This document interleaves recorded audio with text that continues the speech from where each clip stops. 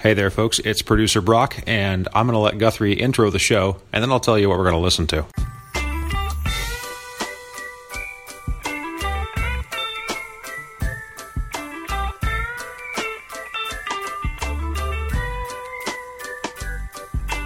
Hey, Sprocket listeners. An unforeseen event caused us to lose access to our studio at the last minute, so we're going to hit you up with a best of for this week. Appreciate you listening in and look forward to resuming with another show next week.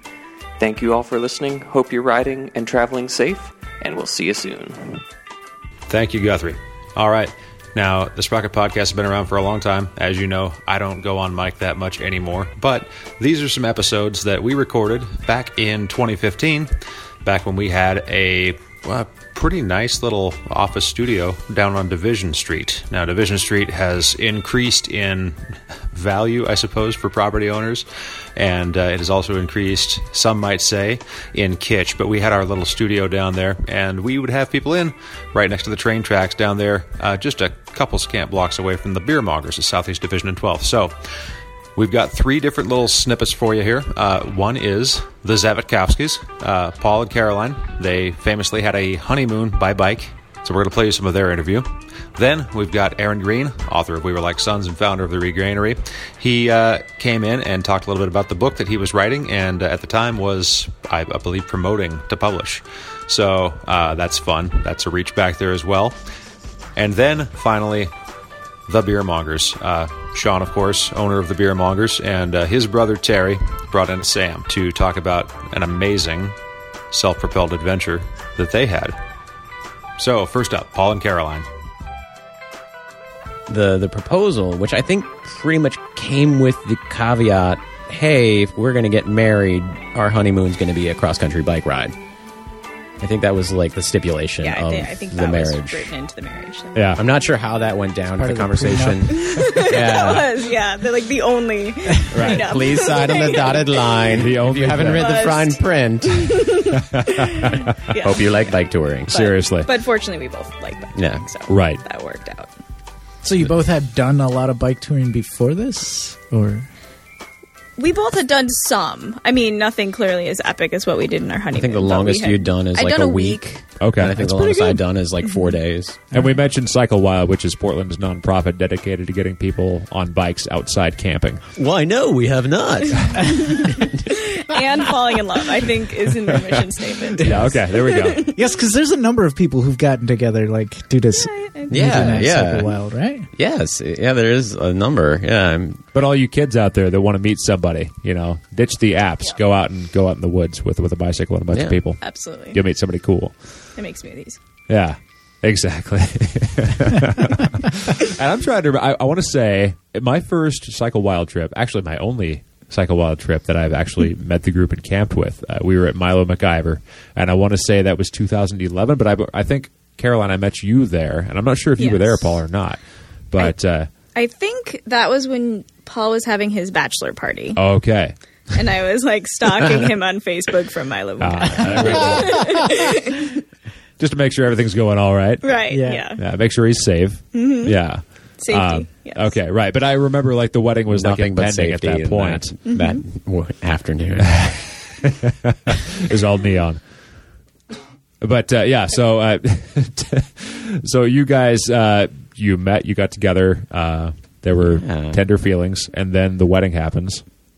This is on the coast, right? Yeah, so Oceanside, Oregon. Yeah, so with the intent that our honeymoon was going to be a cross-country bike trip, we got married on the ocean as that would be the logical place to start. You start on the coast. You get married on the coast. Mm-hmm.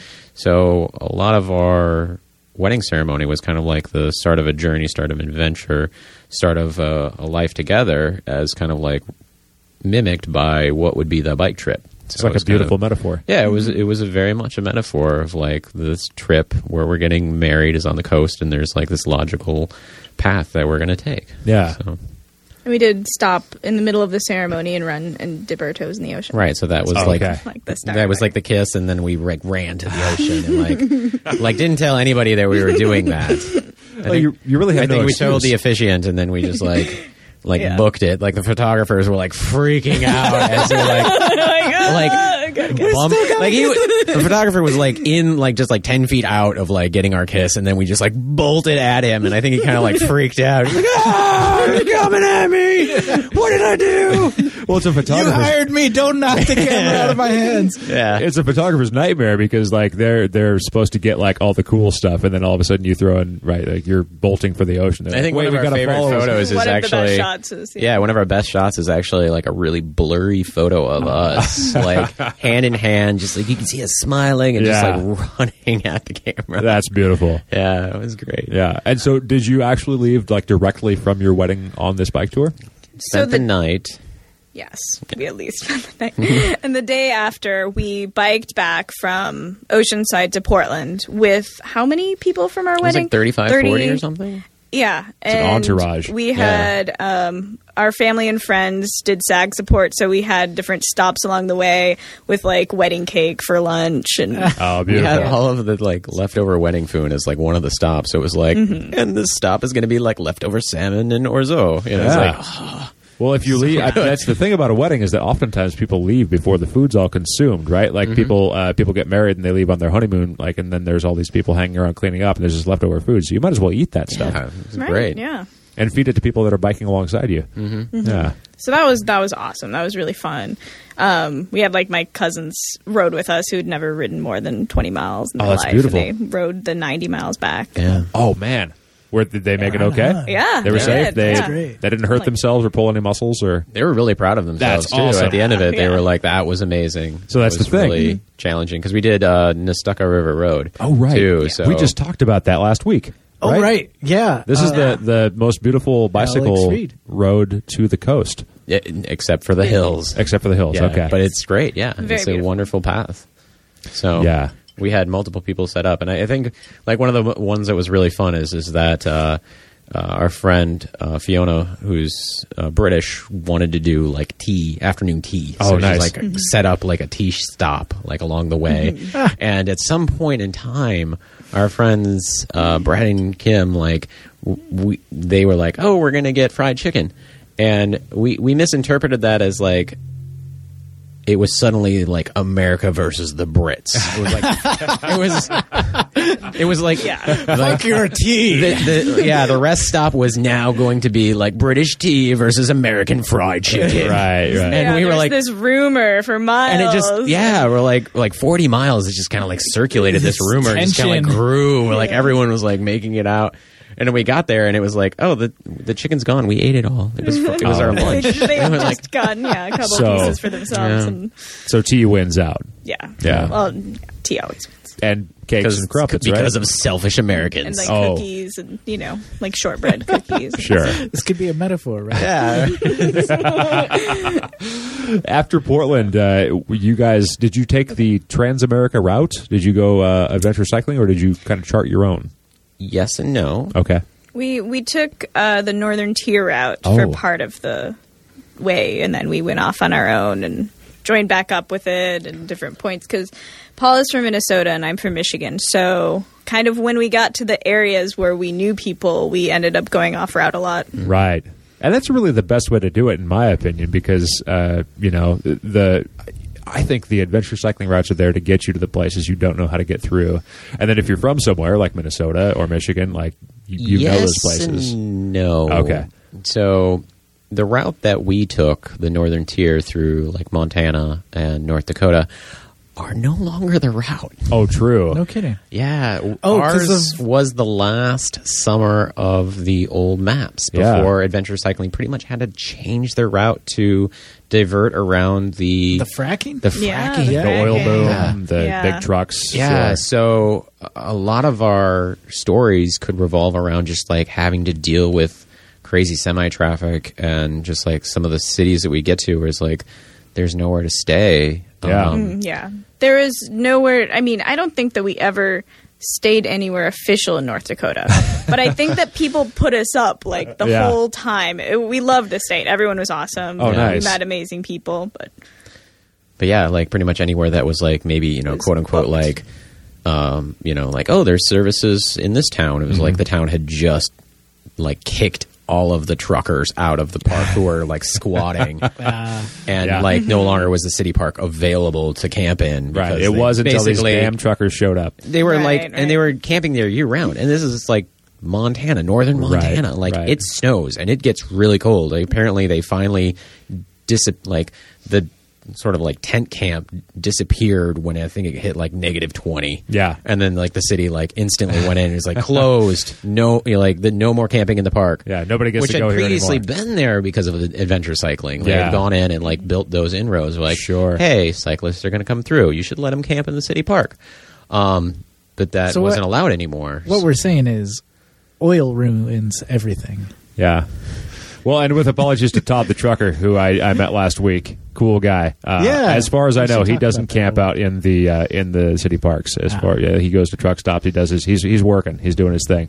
The problem with all these North Dakota towns is that it's where everyone's influxed into that place. I mean, from what we learned, I mean, the term trailer trash actually came from like the oil industry in terms of truckers coming in and basically setting up camps. Fascinating. And that's actually the term developed from that, where it's like the oil boom, like people move in and they're there for a while and they kind of cause ruckus. They take a bunch of money and then when the oil's gone, they leave. Right. And this was complicated because this was also the year that Minot, North Dakota flooded. Oh. So the entire town flooded out, and so all those people were displaced. And then a bunch of volunteers came in, and they were all camping in the Walmart parking lot. And so there was just a huge housing shortage everywhere. Yeah, everyone's trying to camp at the same place. Right. Yeah. Wow, that's intense. All the truckers pretty much had the hotels booked up. Yeah. There was like a bed and breakfast, apparently, like $200 a night or something. Wow. In North Dakota, yeah. And it's probably beyond your budget for what you thought you would do. Yeah. We ended up, one of the best stories I think we've ever had from our trip was in Minot, North Dakota. We stopped in, I think we passed it, and it was called the Blue Rider. And it looked on the outside of it, it had like a rusted, like broken neon sign with like grain belt beer. Super hipster. Like yellow outside. Total hipster. It was one of those where it was like a small building and it was like in a vacant lot to the left and a vacant lot to the right. Yeah. And it was like the Blue Rider. Right. It was like, hey, sweetie, we should go there. That looks great. We totally won't get murdered. Like this looks like the place we want to go. And we walk in and it was beautiful. It was. Apparently the owner was like the art professor at the local college, and there was a bunch of really nice art up. Yeah, it was like floor to ceiling, just like art paintings, like everywhere, and it was like good beer menu, good like spirit on. It was wonderful, like little place, and that's where all the locals went. Yeah. So we hung out there. Pretty much for the chatting it up day with because people, nothing else was available we didn't know in where Minot. we were going to stay that. We still didn't know where we were going to stay that night. We thought we'd probably go to Walmart and camp with the other volunteers. The rescue volunteers, yeah. And then Paul is chatting up this guy, and chatting up with this guy, and he was a local organic farmer in North Dakota, and he has a house on his farm that he goes to. But the only reason he was in town is because his house that he owns in the city had flooded out. And so he was in the process of gutting the lower level, like just everything out of it, which is when we were biking around town, all you'd see is these piles of just debris, be it like sheetrock and furniture and clothing and just like everything just like rotting. I mean, just like out on the curbs, refrigerators, stoves, everything was just like out of the houses, like on the curb. Yeah. So they're just like massive piles. And he was like, that's what he was doing. He was basically gutting his house, all the walls. And he's like, hey, I have this abandoned house. You want a place to sleep? Would you like to sleep in my abandoned house? I totally won't murder you. He was a nice guy. I think he had already bought us a number of rounds, and it was like it seems legit. Right. Yeah. I think a big theme of the trip is just like the power of human kindness. Right on. It's like you think about this as like, oh, people in the world, like, oh, the things are just falling apart, and our trip was literally the exact opposite of that. It was the kindness of humanity, tenfold. It was like he was like, hey, I have this house. If you want to pitch tent upstairs, the upstairs was unaffected. It still has running water. Don't drink it. The toilet works. And you can just stay there for the night. I don't think there were any doors on the ground level. Oh, nice. And open windows, which is why we had to pitch a tent. So the mosquitoes. And there we go. Because the bugs are out. Right. Yeah. Right. This is North Dakota this summer. Well, and after a flood, I'm sure the mosquitoes are out in like full force. Right. Wow. Well, that's super cool.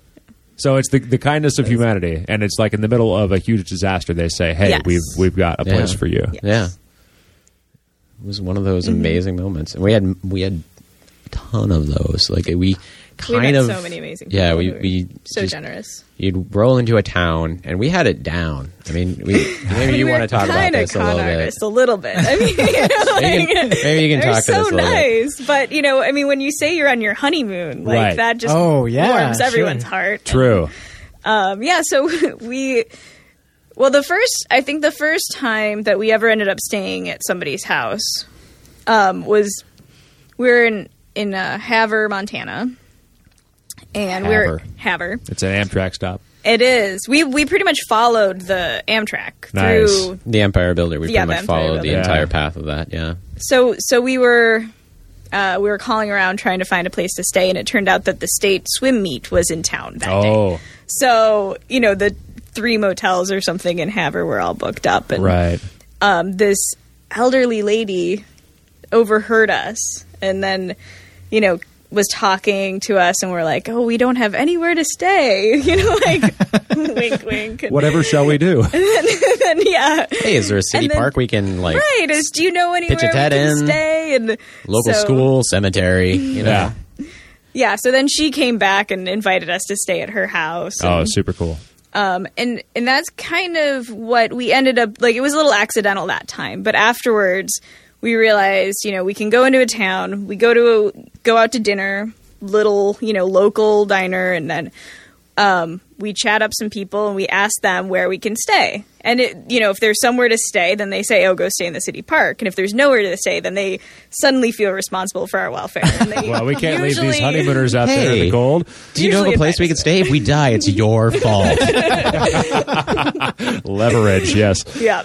Nice. We're on our honeymoon. Yeah, I think I used that. Well, it was the first year that my wife and I were married. Was like we tried to go camp somewhere, we totally couldn't, and so we ended up knocking on somebody's door. I'm like, me and my wife over here, we can't. It's like if I was just some random dude, I think it wouldn't have gone as well. But if I'm like me and my sad-looking wife just can't find a place to camp, can we sleep on your lawn? And it's totally cool. So, and I do think being a couple really helps. Yeah. Yes. I think a woman adds legitimacy, and then dudes are creepy. We can say this, right? Sure, Yeah. right. But if it was just me and another woman, then a dude wouldn't want to look creepy. Oh, right. And wouldn't want to invite us. I don't want to offer, because I'm gonna look creepy. So you 2 girls want to come over and spend the night at my place? Yeah, it doesn't sound that great. Whether or not your intentions are good, it just doesn't pan out so well. So yeah, it's kind of the perfect combo, and definitely like throwing the honeymoon on top of that, like opened amazing doors. For us. So if that leverage is available to you, this is a good tool to use when cross-country We have been on our honeymoon for 3 years. Yeah. It is amazing what you can get. Right. Yeah. Well, I'm curious, when you reached the places that were familiar to you, what was that like? Were you bicyclists in your former homes, like in former states? Yes. Okay. It's actually a very curious story that doesn't get asked a lot. So I'm from Minnesota, and when we got into Minnesota, it was kind of like the first time like we were back in civilization. Sure. Having just gone through what was Montana, Fargo North was Dakota. like a huge town. Oh man! us. Holy cow! Biggest Enormous. town. Yeah, enormous town of Fargo, North Dakota.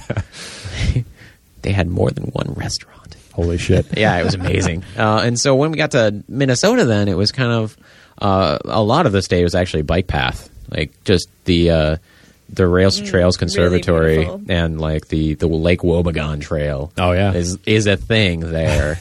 It's been a quiet week in Lake Wobegon, my hometown. Yeah, they have an amazing bike path. Who knew? Right, seriously. Yeah, it's like 50 miles long. Like, and kind of and like paved. The bike path is paved. So I mean, like some of the bike paths in Wisconsin weren't paved. And this is like hundreds of miles, I think, in Minnesota. You don't often get that. Yeah. Yeah, it was like a diagonal across the state, pretty much like bike path, and so. It was great. I mean, we went through Minneapolis, St. Paul, amazing, town. We had some local friends kind of like basically chauffeur us via bike around town, like show us the sights, because that was always the thing. Like we would go into town and like see if we could find somebody to like kind of like show us the bike infrastructure and kind of like get a feeling for the town and the city if we knew some people. Right, because that's way better than a map. Like if you have human people, Right. well, human people, yes, but people that can show you places to go and be like, hey, we know this area, we'll take you to the cool spots. Yeah, I would say like that was great, but every time as cyclists in Minnesota we got off the bike paths and we were like interacting with cars, it was like some of the worst car drivers we experienced, I think, on the trip.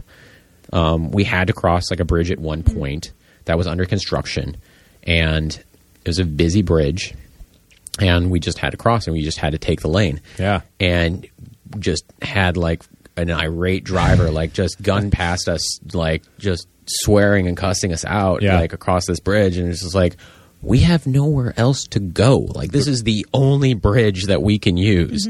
Like what is your problem? What do you want? Yeah, like where should we go? So I think that was really interesting. I think, you know, for one, bike trails are great. Yeah. But the counter to that is that the general populace is not used to cyclists on the roadways, and they just don't know how to react, and like don't understand why you're not on a trail. It's like, well, because I need to use this road. Yeah. So I think that was Minnesota. Yeah, And then Michigan. Michigan, I didn't do a whole lot of cycling in Michigan. I'm from the Detroit area. cycle-friendly. Yeah, it's not super cycling friendly. I did do a little bit of biking when I went to college in Ann Arbor, and so one of the routes that we took was, a route that I had biked before. But when we got to Detroit, we wanted to do the same thing that we did in Minneapolis. We wanted to find somebody to bike us around the city, and I didn't have anyone in my immediate network, so I just started like emailing crazy, and I found this bike group, and I emailed them, and they sent it out to their listserv, and we got a response from this guy In like less than 24 hours. Yeah, or something. less than 24 Like, hours. The APB went out. Right. That's impressive. Yeah, and so we got a response from this guy, and he's like, "Oh, I'm from Dearborn, which is where my parents live, and Okay. I'll come and take you through Detroit." And then, like an hour later, he emails me back and is like, "Wait, are you, did you go to high school with Lisa Rodriguez?" And it turns out he's the brother-in-law of my best friend in high school. Oh, that's fabulous. So, yes, that was really fun. And so Rich and Mike took us all around Detroit, which was an amazing bike city. Yeah, which was a really... Mostly because it's totally deserted. I mean...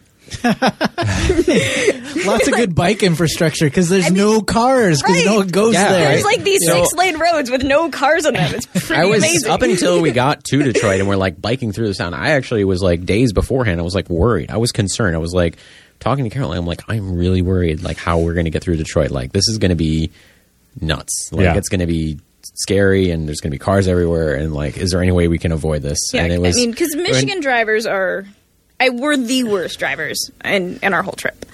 And, and there's gigantic potholes. Yeah, the roads in Michigan were it was pretty, worst. Michigan was pretty rough. But yeah, then we got to Detroit and it was like... It was amazing. It was so good. Compared to rural Michigan, fun. it was great.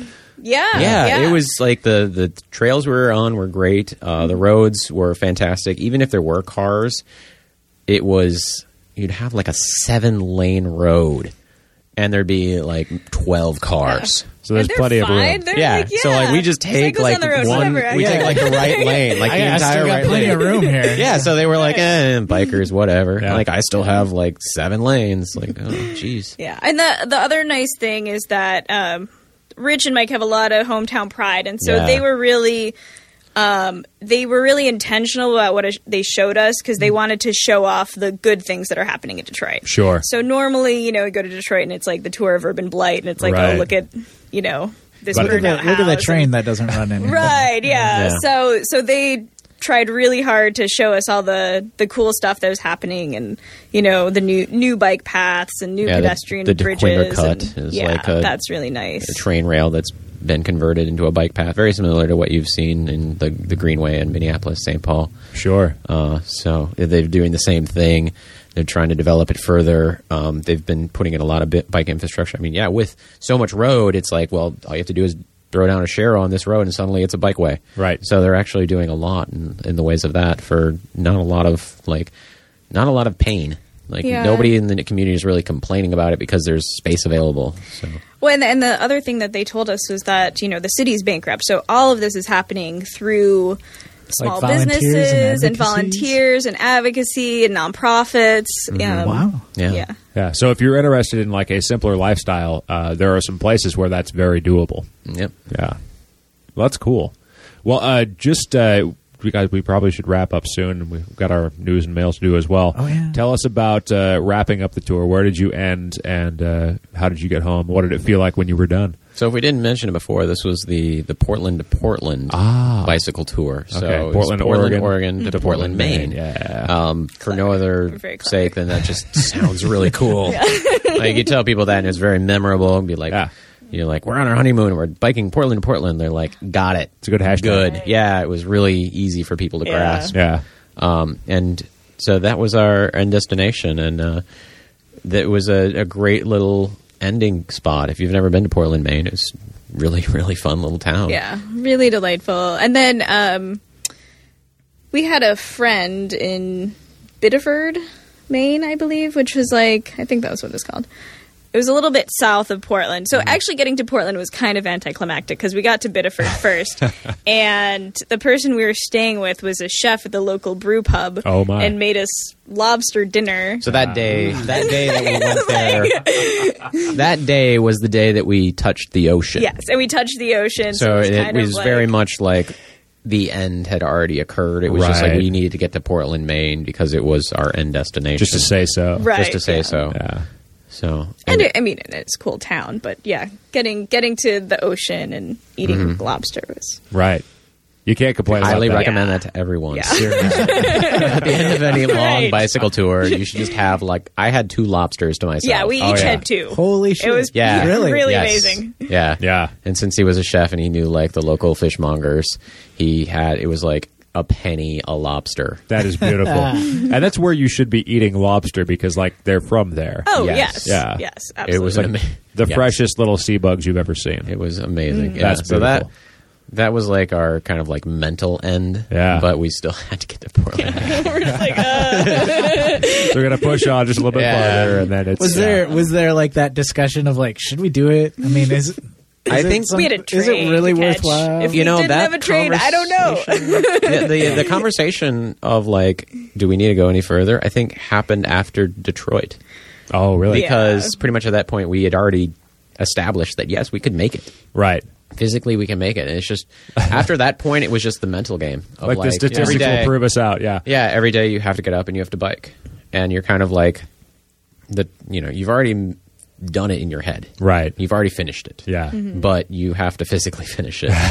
If you've never been to that point, it's a strange distinction. It's just kind of you have to push on just to like do it Right. on paper. You know, And but it was just like a math game at that point. It's like, Yeah. okay, 60 miles a day, and up until that what's point, the it was straightest, flattest route? yeah. Up until that point, it was like we've done 200 miles, we've done 300 miles, we've done 400 miles, and at that point, it was, we have 200 miles left, we have 100 miles left. It was like a subtraction, and I think that was like a weird like hump. Like, As opposed to we've gone this far, it's like we have this far to go. Yeah, it was like that was one of the very unexpected things of like long touring that I did not expect was the sort of like the mental drain on it. Right. It was like we still have to finish this. Like, do we? Like, Right. But tell me it wasn't like some kind of like a dinner mint or something like when you finally got there and you did it, you're like, well, now we know. I mean, it That was some real pregnant silence. Yeah. I was still trying to figure out the dinner moment. Oh, I'm like, sorry about that. Yeah. Yeah. I mean, it was really awesome to make it, but it was definitely a mind shift for the last little bit. Okay. And we had already still started had- planning for what we were going to do when we got back home. Right. Like, you're not planning for the next day or the next couple miles. You're planning for like, all right, when we're back in Portland, this is what we need to do. And we still had really amazing experiences Yeah. that last part. I mean, we biked through Vermont in fall. gorgeous. Yeah. It was phenomenal. You watch the leaves change. Yeah, Yeah. it was amazing. So That's really cool. So we had a great experience, but just mentally it was different. Yeah, But then totally. we took the Amtrak back, Okay. which was a lot of fun because we followed, like I said, we followed the Empire Builder for a lot of the route out. So you began And to then- see things you had already seen. Yeah. Yeah. We annoyed the shit out of the people next to us on the train. Wait, so did Oh my gosh, here's what we did here. And then like 10 Yeah. minutes later, here's what we did. Yeah, we get it. You bike, okay? And Yeah, it's in yeah. like super speed, right? Because Right. it's like we have a month of experience in 5 minutes. Yeah. Let us tell you about it. So we're talking about like you didn't get the roomette or anything. You were just in 2 seats and No, we got the roomette. Oh, you and did. we annoyed because they have communal dinners. Okay, so you're Right? just like, let's So- have lunch, and we were here. Yeah, so Yeah. the lunches, if you've never been on an Amtrak and gotten a sleeper car, it's like community dinners and lunches. So you sit with random people every time. It's like the montage. So here it's in like Portland. the 2 of us and then like 2 random people. And Yeah. so we would just inevitably like talk those people's ears Right. off. And you guys ever ride a bike? besides We rode a bike us- right over there. besides us, everyone on the train was like retired. Yeah. Right, and like the And cutest old couples. And if you haven't done a sleeper car in Amtrak, it's so much fun because they try to they treat you like you're royalty. Right. And- As opposed to Coach, which I've done many times. And it's so, I mean, I think that like We won a bottle of wine and like a did. trivia thing Yeah. that Oh, happens. congratulations. That's great. Yeah. They do the free wine tasting. Yeah, for they you have like guys, wine too? and Yeah. cheese, wine and like cheese, afternoon. And then they trivia Yeah. and you win. They give out bottles of wine. Yeah. It's like It's really hilarious. Like the wine really- tasting with the really cheese is funny. like they give you like the tiniest This is sip. This is And the real, rest of the bottle they like give away. Right. There's right. a real class distinction between the sleeper car and the coach. That's because we're better than you. That's right. I just remember the guy with the dinners for the people in the sleeper cars walking past my coach seat and not giving a fuck about anybody. He's like, get out of the way. I've got dinners to deliver. But that's why I've always wanted to ride in the sleeper car. So. I love how they announce what's going on for the people in the sleeper For the cars benefit to of the coach everybody on the train. It's not that much. Attention, Like, it's lesser not that citizens. difficult. We will now be serving It's steak not that dinner to difficult those have that are like 2 separate PAs or like 2 separate channels. right, But right. I feel like the administration at Amtrak is like, nah, the plebes need to know. They need to know what they're missing. I do. But I am glad, and let me say that with no sarcasm in my voice. You guys got the primo experience, and that is awesome. It sounds great. And it's your Advice to any goddamn listeners, honeymoon, if you so why ever- not? Yeah, advice for the listeners out there: if you ever get the chance to have a life event like that, and just take the time off to Right. bicycle tour together as a couple, do it. Yeah, and it doesn't have to be a Yeah. wedding. Like say you paid off your mortgage. Let's go on a Amtrak trip. Yes. Yeah. Yeah. Now, so this wasn't mentioned. I know we got to wrap up, but like, Oh, sure. were there times of like it's your honeymoon, and yet bicycle touring can be pretty stressful. Was it this time of like, oh fuck, like what did we just do? It's probably one of the most amazing things that you could do shortly after marrying a person is like really you get to see that side of the person that you're going to spend the rest of your life with. And fortunately, we got along. I mean, Yeah. it could have Yeah. gone. It could have gone a lot The other worse. way, right? We ran into people who would be like, "You're doing it the wrong way. You're supposed to bicycle cross country, then get married." It's like we did it backwards. Yeah. But But you're no. still here together.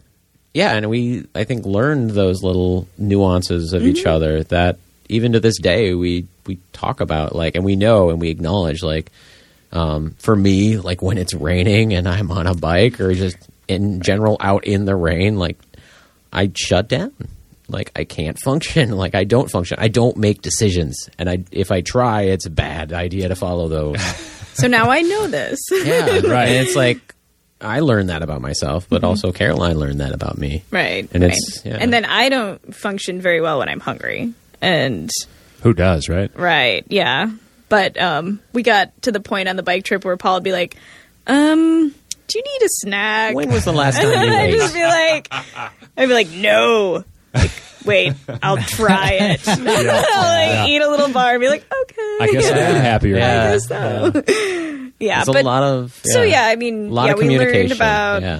learned about each other, learned about how we traveled together and communication, and overall it went really well. I mean, I Yeah. think we had maybe one fight. That's all?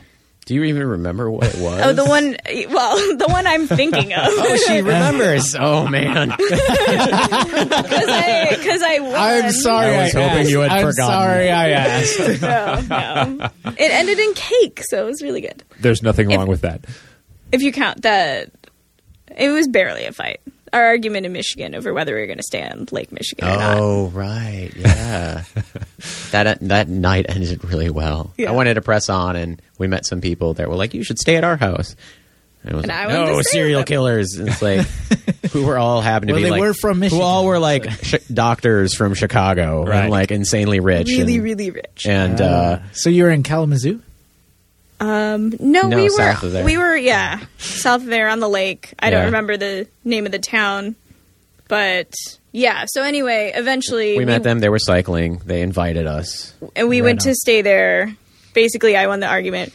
And we went to stay there, and they made us homemade chocolate cake and took us out to Oh. dinner, Oh, and had damn. this like It was luxurious like his sister mansion was there, that and she was like a overlooked chef. And Lake Michigan, and Oh, man. yeah. yeah, Well, there we go. losing fights, like I'm Right. sure you felt really good about losing that fight there. I forgot about this entirely because like I completely the cake and conceded. everything else was. I'm pretty sure when we got there, I conceded like I was wrong. This was the right decision because I think they like took us out to dinner at yeah. like an Italian restaurant and like paid our way for a meal and food and then made us desserts and then like we basically had like she made like fresh blueberry muffins the next morning then too Yeah. like, Oh, from man. scratch. That's Like, incredible. yeah, it was Yeah. the right choice. Right. Listen to Caroline. There we go. Well, are there places online that people can find you? Like if they want to find out what you're up to these days, do you have web public things or are you just like... The only thing that we keep up on any regular basis is Rando Awesome's website. Okay. Oh, which we should get into. We should discuss a little bit further. So the whole Random Awesome thing was because when we got married, we discussed in detail, in serious conversation, changing our last name from Zavikovsky to Awesome. Oh, well, then that's a cool idea. So, and ultimately, we just decided Didn't do not it. to. It's like, there's a number of Seems a reasons little why ridiculous. one doesn't just change their last name Right. to Awesome. Right. So when we got the pug, we just decided his last name should be Awesome. Nice. So- that's beautiful. Yeah. Fabulous. Okay, so Rando, is it randoawesome.com? Rando Awesome has his Facebook page. Oh, okay. Yeah. All right, so we'll link to that. Excellent. Excellent. He runs his own Facebook page, by the way. Nice. You'll get so and many likes. our cross country blog is still up in the world, but Yeah. it hasn't been updated Yeah. since 2011. Okay. Yeah, we ran a very extensive blog. Because you finished. All right. Right? Yeah. Well, we'll nab that address from you and put that on our website as well, so Yeah, people it's can a, find it's a your great story adventures. nonetheless. Yeah. And now we'll move on to the interview with Aaron Green, author of We Were Like Sons and founder later of the Regranary. This one also features our friend Aaron Delaney joining us for the interview. Let's talk about We Were Sons, because this is the project We Were Aaron Like Green. We Yes. were like sons. We We were like sons. Thank you. I'm sorry. No problem. Let's start that over again. And let's clarify. It's we were like sons. We were like sons. S-O-N? S-U-N? S-O-N. Like S-O-N. father Okay. and son. Right. Okay. Well, let's back this up just one more time. Okay. So, Aaron Green, let's talk about your new project, We Were Like Sons. Great. Let's do it. Thank you for indulging me. I just want to make sure people get it right. So this is a book that you've been working on. Yeah. And Yeah. how long has this project been in the works? Well, I've been writing the book for a number of years, probably 4 years on and off. But it wasn't until about the last year and a half that I got really serious about writing. And I moved up to Portland about 9 months ago. And moving up here was, in fact, to get more serious. So I was living in LA and working for a company down there and splitting my time kind of creatively, like writing in the mornings and then going to work and then kind of trying to finish after work. But I realized it just wasn't cutting it. So I decided to move here. And it was the greatest decision I've ever made because I have so much more time and I love the environment is really good for writing. It's just such a wonderful city for that, especially so? for young writers. Well, where we sit at the IPRC. At the IPRC Yeah. Okay. happens to be where I'm taking a creative writing course. Yeah, you can mention this place. Okay, That's cool. I totally didn't know. cool. Oh, Yeah. you totally, yeah. Yeah. We don't have any stalkers yet. Yeah. Yeah. So, there's always a reading at a bar some night every week, or a coffee shop or something like that. There's always an opportunity for little meetups to write with people. Everybody's seems to be all about it. So I wasn't able to find that in LA. Okay. It was just hard. Right. It was just a really hard city to write in, and to find a community of writers. I was thinking it was interesting that you refer to Portland as being a more serious place than somewhere else, because there's a lot of wacky shit going on in this town. Definitely. But Yeah. when you say that you came from LA, then I think that kind of puts it in perspective. Yeah. Because I would say, not that LA is a terrible town or anything, but No. there's a lot of silliness happening there too. Yeah, and it's definitely got its focuses, but other than that, it seems really cut and dry. Yeah. That's been my experience. Now, Delaney lived in LA with me, actually, a long time ago. So he's got his thoughts on that, I'm sure. So much crazy stuff happened there. Ridiculous F stories. Right. And I want to pick up you learning to ride, but we'll do that in your segment later on. But that all happened in LA, as I recall. Wait, what do you mean? You by- learning to ride bikes? Or like becoming a bicycle rider? Not learning to ride for the first time. You had a story about... We'll tell it later. Okay, yeah. But yes, so Portland, LA, different towns. Yes, definitely. And that's not to, I don't want to like sound like I'm knocking LA. I love LA, and that's where my family's at. It's just that I knew that I needed to get serious about writing the book. And I lived in Portland for a really short stint before, and really felt like it was a very creative environment that I wanted to go back to and try to finish my book in. So that's why I came up here, and I spent probably the first 6 or 7 months pounding it out, basically not writing every day, but trying to write every day and Doing your best. Doing my best, yeah. And finally coming to a point where I was ready to say, I'm done. I'm ready to send this to an editor. So I have a friend who is a professional editor. She does freelance work. And so I sent it to her. And she and I have been kind of corresponding the last 3 months, just back and forth. And she tore it apart in the best way possible. I guess that's why you have an editor. Exactly. Delaney has the first copy. Okay, so you have the first edition.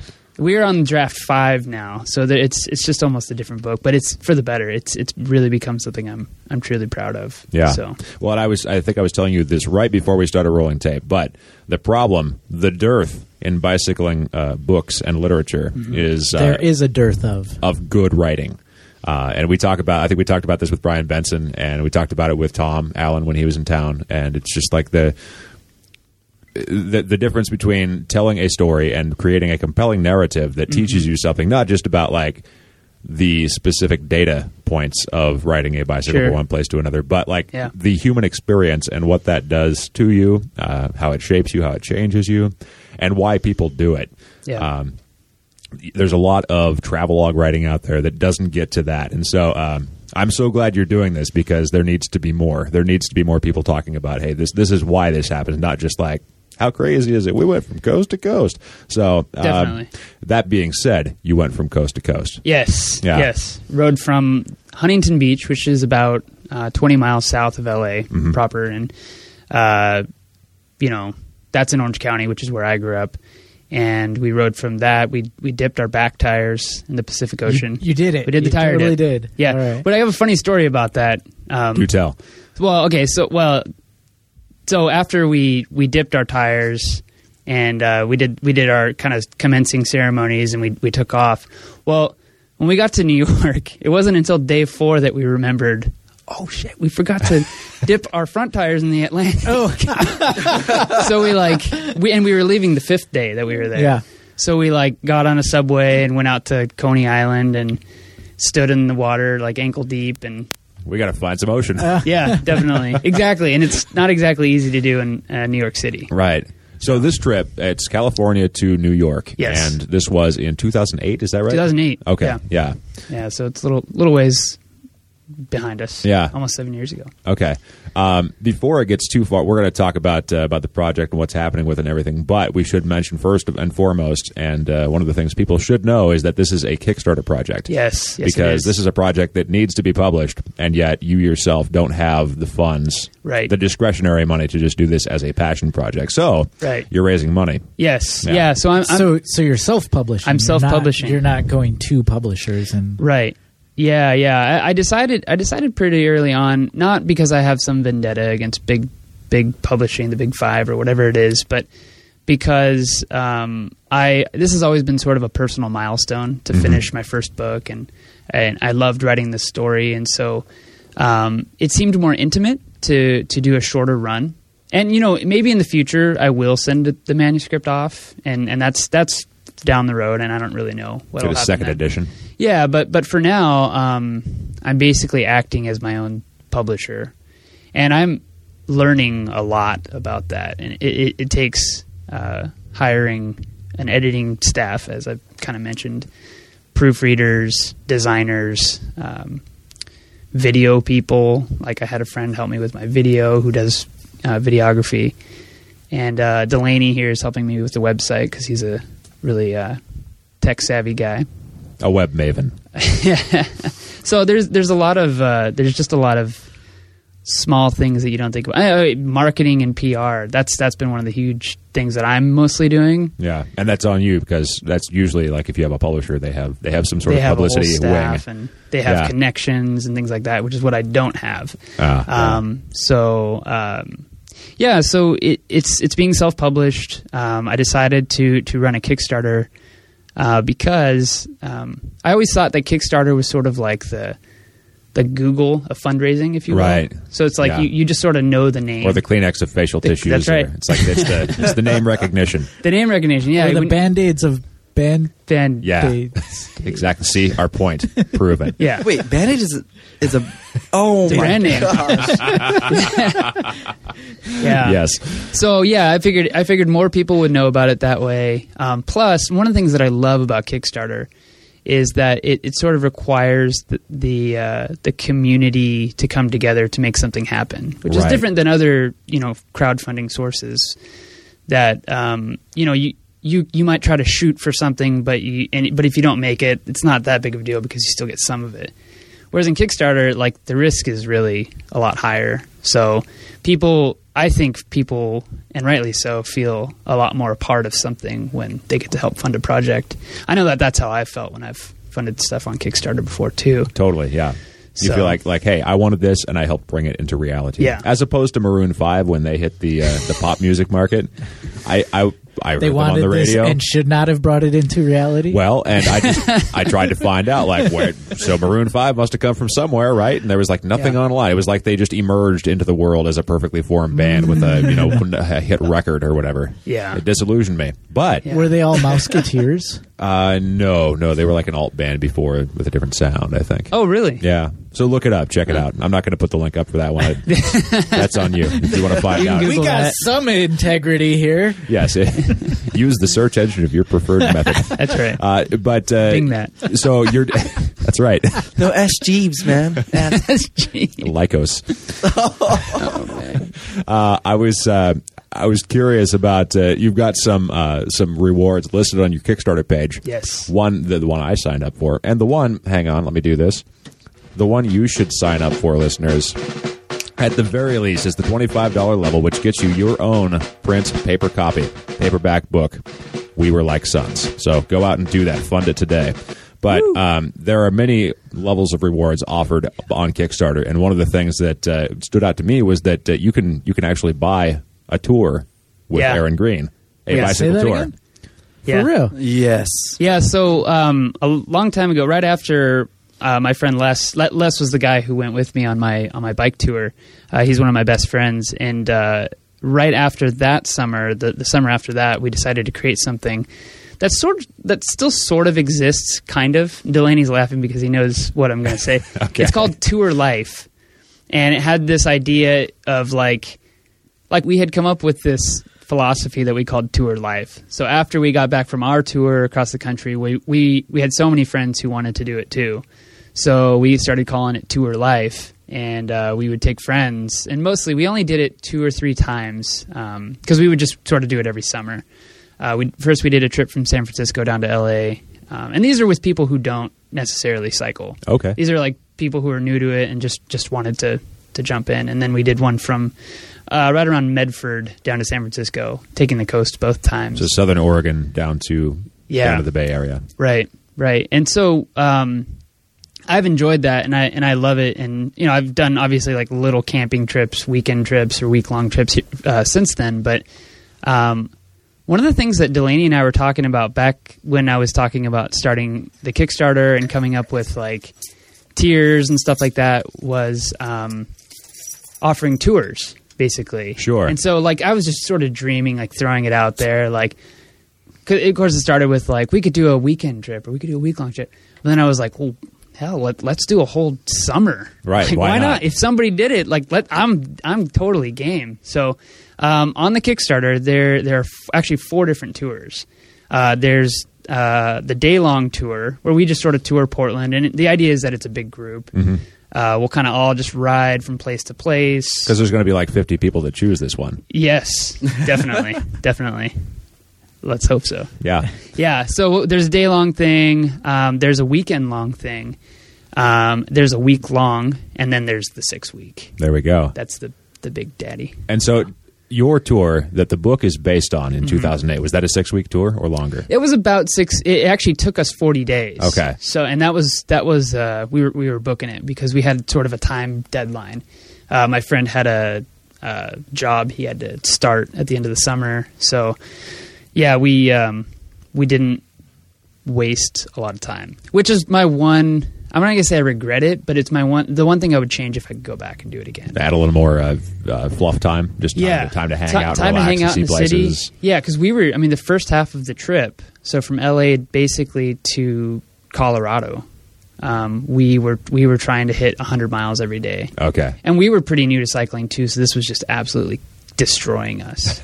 We joke that the first week of the tour was what got us in shape, because I remember we did 7 or 8 days straight, and then we took a day off, and like my body was so tired. Like I remember eating every hour, just like hundreds of calories. Yeah. So it's not the bicycling that'll kill you; it's the day off after. Yeah, it's strange. Yeah. It's strange, and I don't know. Maybe people can relate with that, but I found it one of the strangest things. Like I felt more hungry on the days that I wasn't riding, than on the days that I was. Because you don't have that physical activity to like distract you. Yeah. Yeah, and you're kind of always eating a granola bar or something like that as you're riding too. So that could be that part of that, but.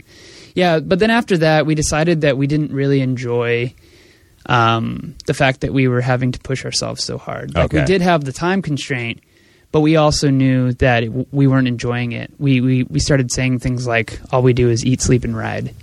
And that wasn't that fun. And not like a point of pride, but just kind of like we kind of wish there was more. We wish there was more. Okay, we wish it didn't have to just come down to eating, sleeping, and riding. Okay. Because even the riding was more of a chore. So we wound up taking a bus, which is sort of, that comes up in the book, and it actually worked out because Les was sick. Okay. So we wound up just getting on a bus, I think from Wichita to St. Louis or something like that.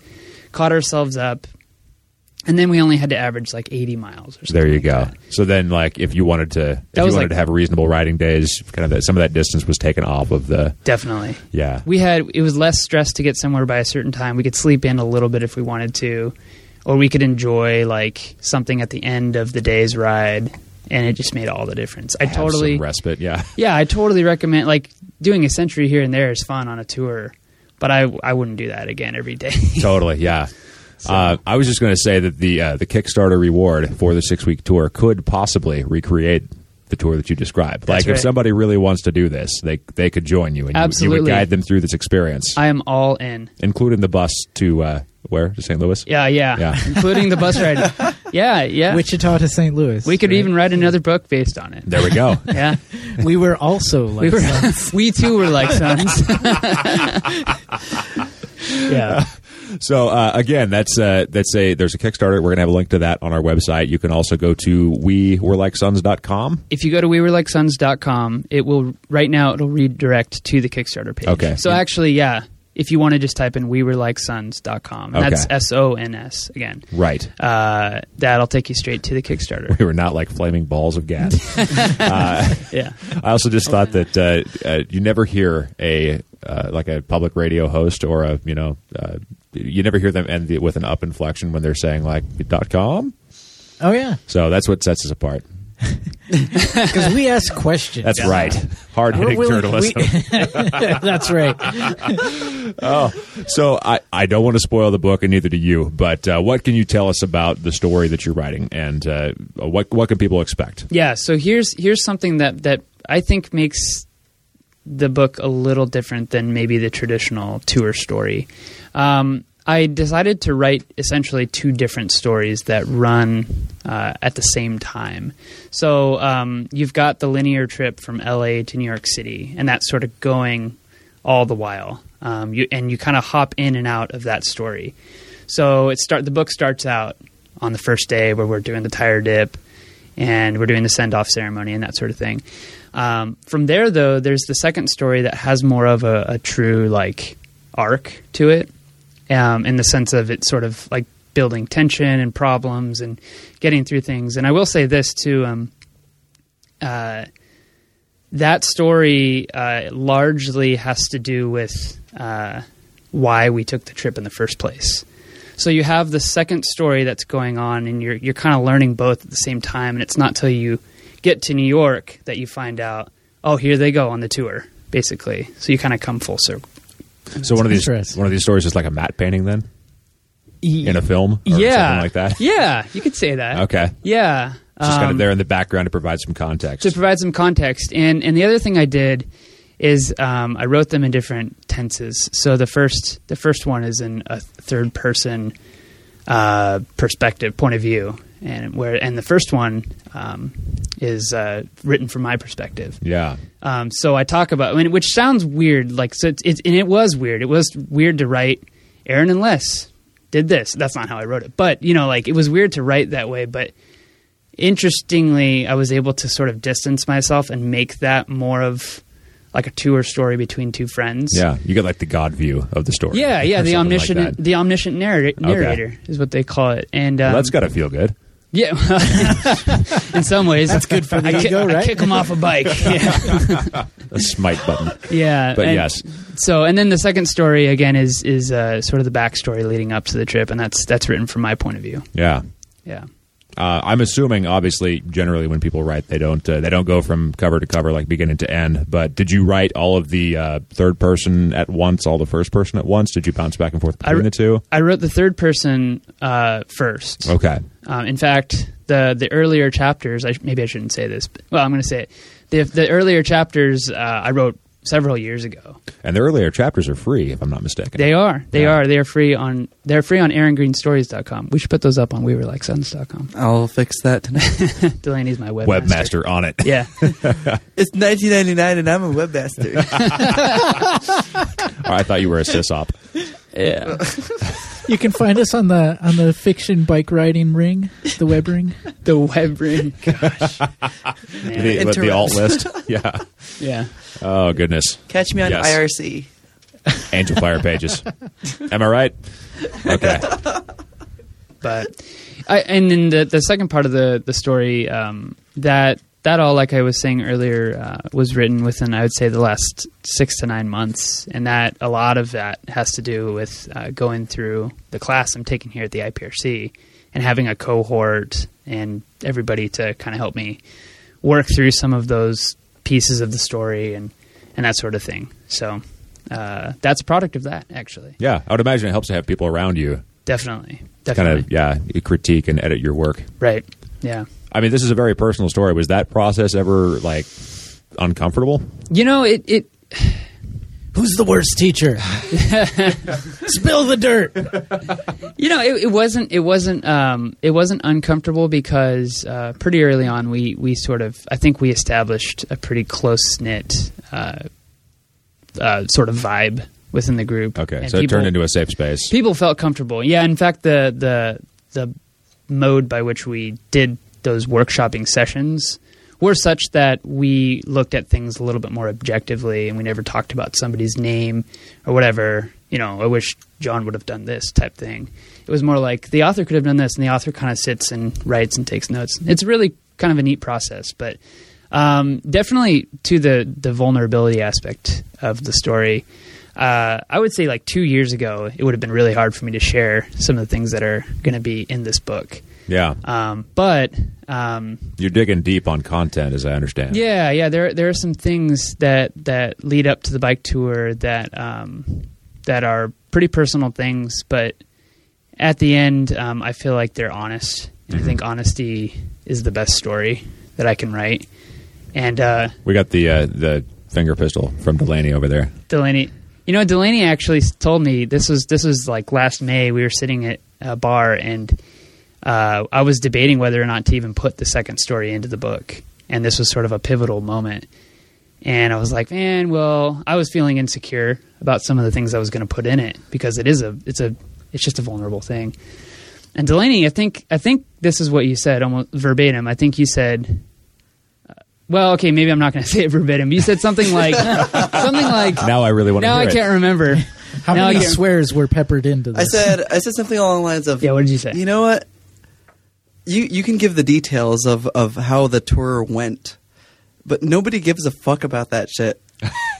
Okay, that's not what you said. You said a good story is just a good story, basically. But you were drawing a huge difference between a good story and a great story, and a lot of that is the honesty, which I'm going for. I think that creates a very relational side of this book that people are able to relate with. Yeah, well, that's what I'm again, going for. Yeah, totally. That's the if you're reading about how someone did a tour and the technical details and everything, that's what you're saying, Delaney, is that it's like nobody really cares about how many minutes it took to start the campfire, or actually, I do care about that. Okay, I care about that because I'm very very technical. Right. But what he was trying to do was something else. Okay, so totally different. the number of minutes for the campfire is less universally compelling. Yeah, maybe or something. So. Universally compelling. You disagree. Totally. It's just I like the idea that this the reason that everybody goes out is to learn about themselves, and if you don't have that, then you're just reading about someone doing the Tour de France, right? Good luck if you're doing the Tour de France. It's great. It's not for me. Yeah. Not my thing. But the thing that is compelling to me about bicycle touring is that it puts you out in a position that is uncomfortable at times. And that you learn through the experience, whatever that lesson is, even if it's just like, I don't like climbing hills. I shouldn't have worn a cotton T-shirt, or any other number of things that you could learn on a bicycle tour that tie into things about your lifestyle, about who you are as a person, and you come out knowing more about yourself at the other side. So I like that idea. So that's a good reason to write a story. Yeah. I totally agree, and that's what makes it compelling too. When you retell the story, is you talk about these really human things that you experienced.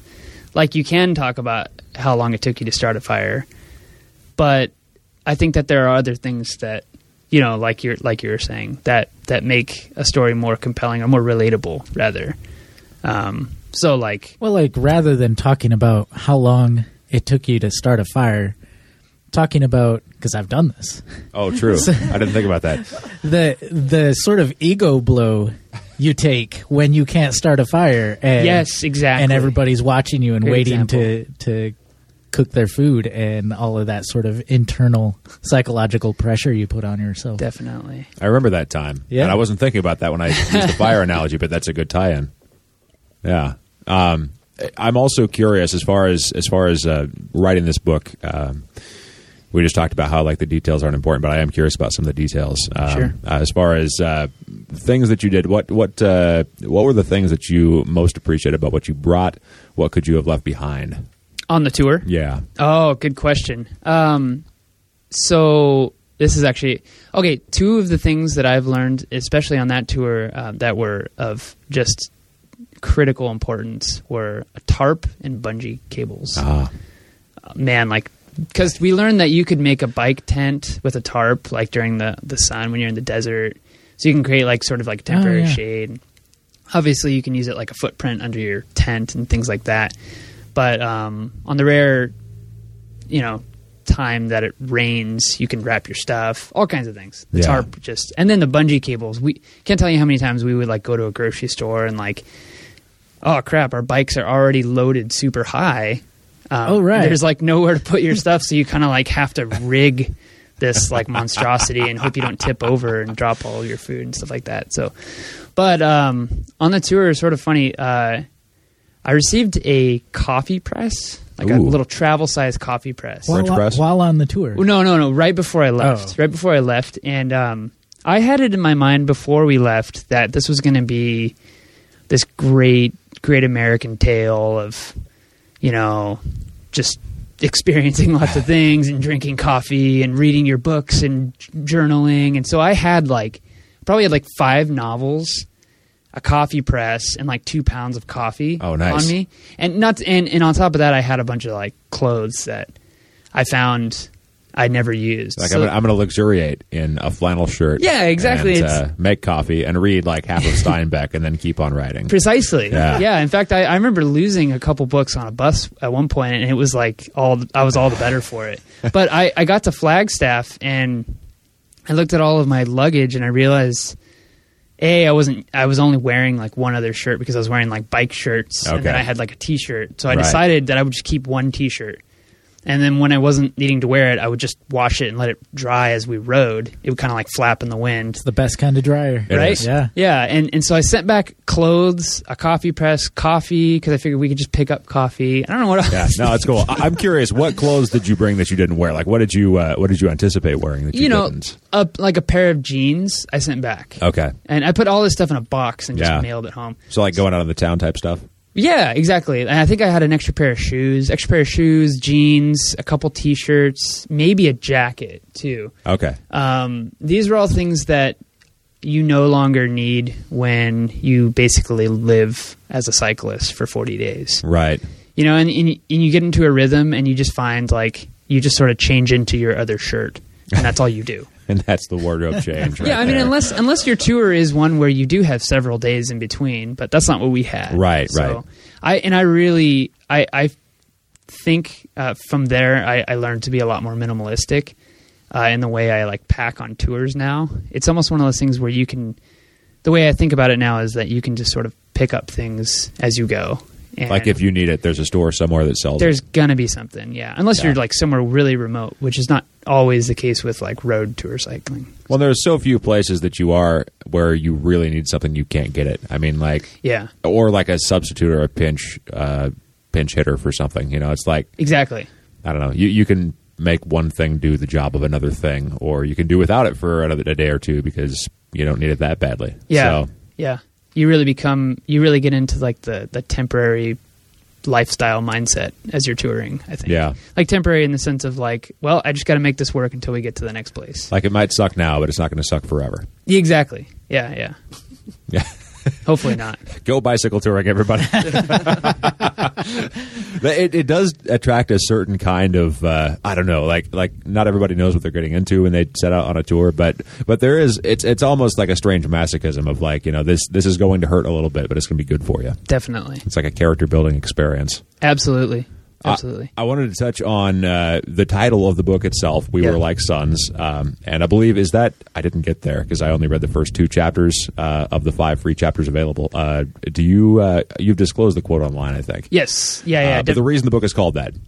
It is called We Were Like Sons because as Les and I traveled across the country, we met all kinds of people who took us in and treated us like their own. And I would say probably half the time we had couch surfers or warm showers hosts ready to set us up. But when we didn't, if we were going to some remote town, which was half the time at least, we just had to roll up and start knocking on doors and see what happened. And usually it was we just wanted to camp in their yard. Right.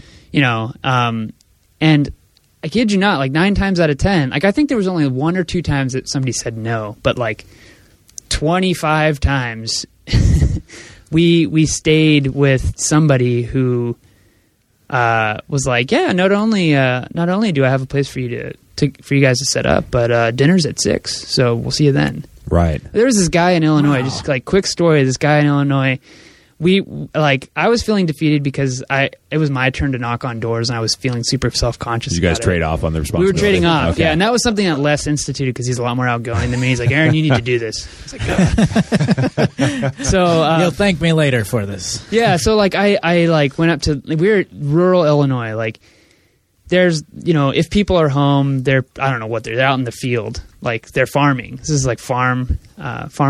And so a lot of people didn't answer their doors and I was feeling pretty defeated. And we roll up to this other house. I think it was like, every house was like a mile apart, basically.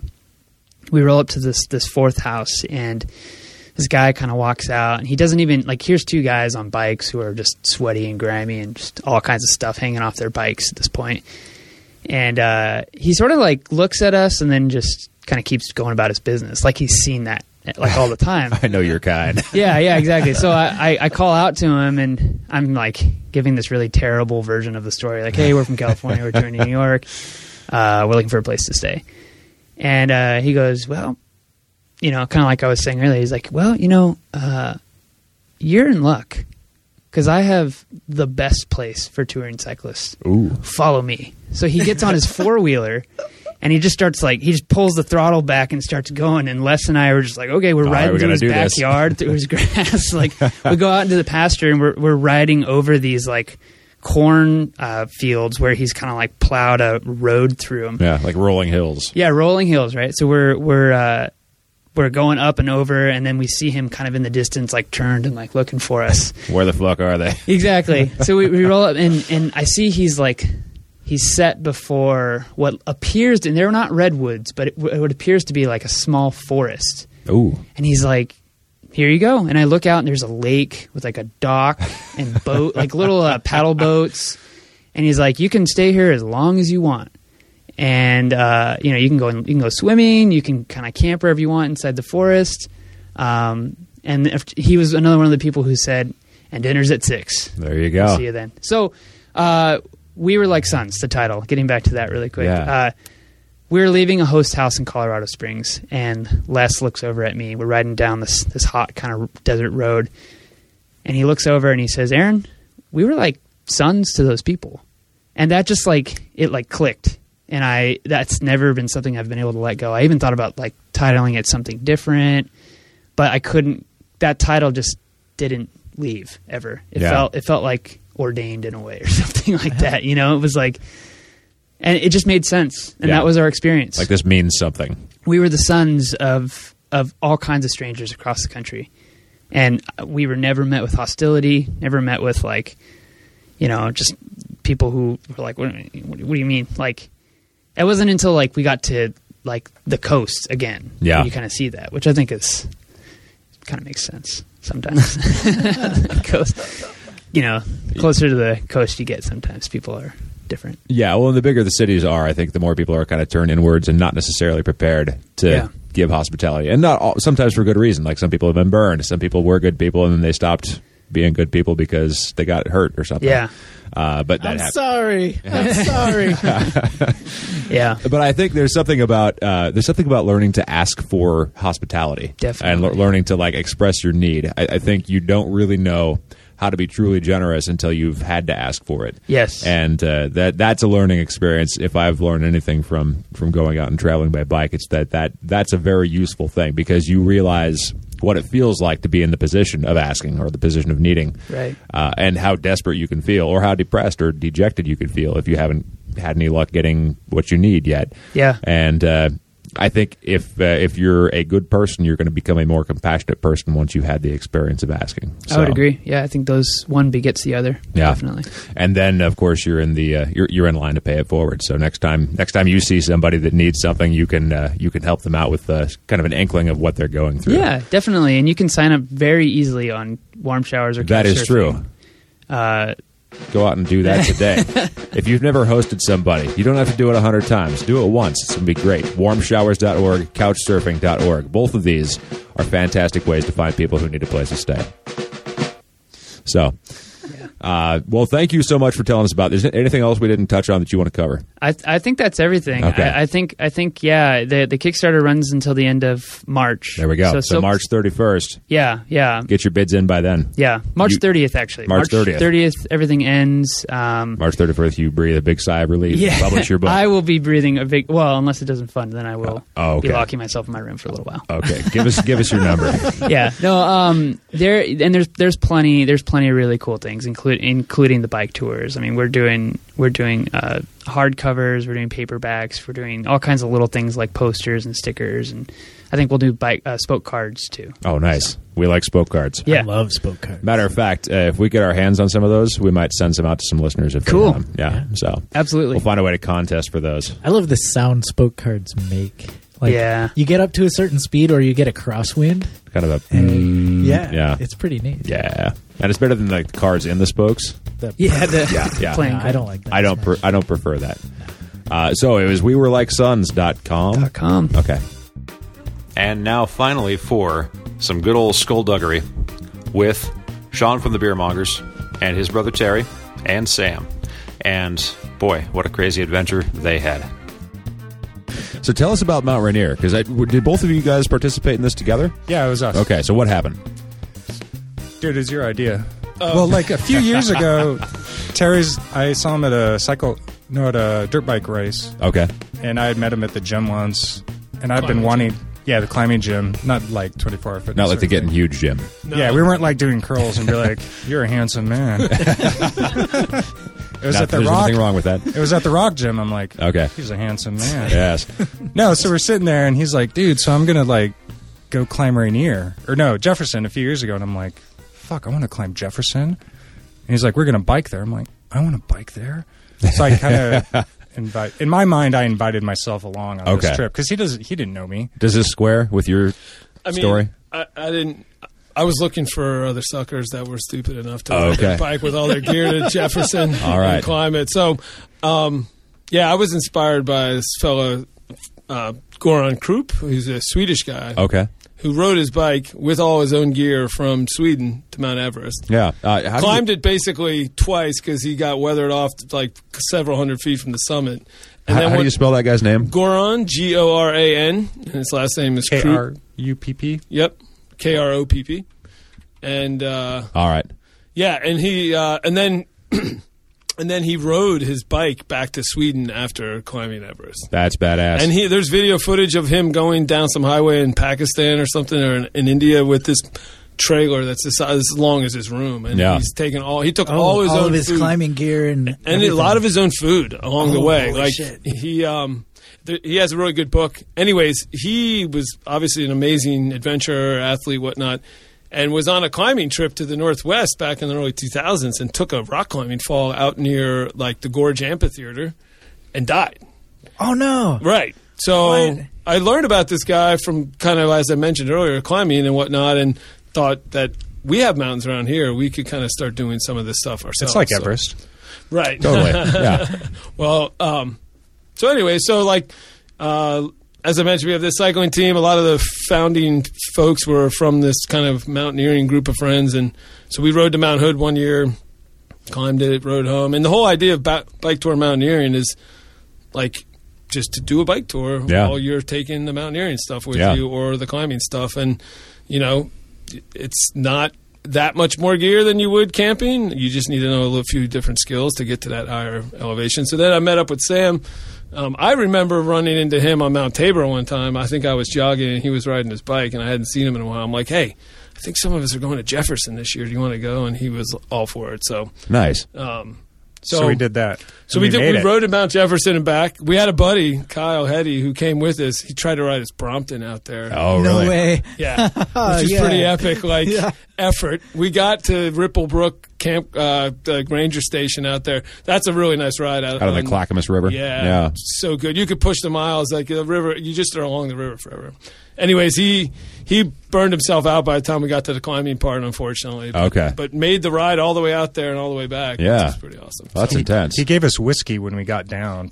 We had like a 16-hour day. Good man. Climbing, yeah. Yeah, and he's all yelling and excited for us, and I'm just like, I just want to go home. He's like, have some whiskey. I'm like, okay, cool. All right, then. Go home. Yeah. Sometimes whiskey is home. Yeah. No, it was nice. Yeah. So then, we were looking at Mount Rainier. It's America, so the next big thing or whatever. Right. Whatever, the next best adventure. So it's the biggest one around, right? It is the tallest peak in the Northwest. Yeah, and the contiguous 48. Second tallest, I think, behind Mount Whitney. And Whitney. Yeah, and it's cooler though. It's a little cooler. Yeah. I'm biased. I grew up in Tacoma, and so I lived right underneath it. Totally, it's freaking huge.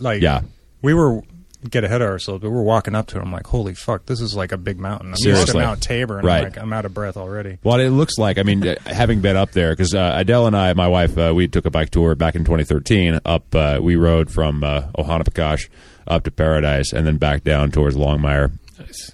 But yeah, just the southern part of Mount Rainier. And when you get up like to the highest point you can drive to, the mountain is still fucking huge. It's like you get there, and usually at that point when you've climbed that much, you're like, okay, there's like a little peak over there or something. But it's like you have not even climbed the mountain yet. So it's a big chunk of granite. Yeah, volcanic rock or a little bit of everything. I guess. Right. Yeah. A massive pyroclastic gas. Yeah, so it was pretty dope. So we took I think it was just 7 days total actually to do the whole thing. So did you guys go up through the forest, or how'd you get there? Yeah, we went up through Wind River. So yeah, we went out on on 84, and then up through the Gifford Pinchot National Forest. Yeah, It's exactly. one of my favorite spots. Yeah, that hill climb up to what is that, Old Man Pass was like on an afternoon. It was on an afternoon as hot as it is now. Like last 95 July. degrees. It was awful, man. I was like, oh, we'll be in the shade, in the trees. It's totally there's no shade or trees. Yeah. Oh no. And that's north of Carson, which Carson's already kind of up in the hills. But so you kind of think like, oh, I've gotten most of the hill. Like there'll be hills later, but it attacks you. It attacks you so much so that the helmet came off for me. I was like, I'm going so slow, right? And I'm burning through my head that like I'm just taking my helmet off because I'm sweating so much. And then so we got up there, and then it was a long downhill to the very east end of the Swift River Reservoir area near St. Helens, where we camped. And the goal was sweet hill. Yeah, ride miles and get to a watering hole and we could jump in and swim. There you go. Yeah. And Sam goes really fast downhill, like 40 plus miles an hour. I would say 50. Hey.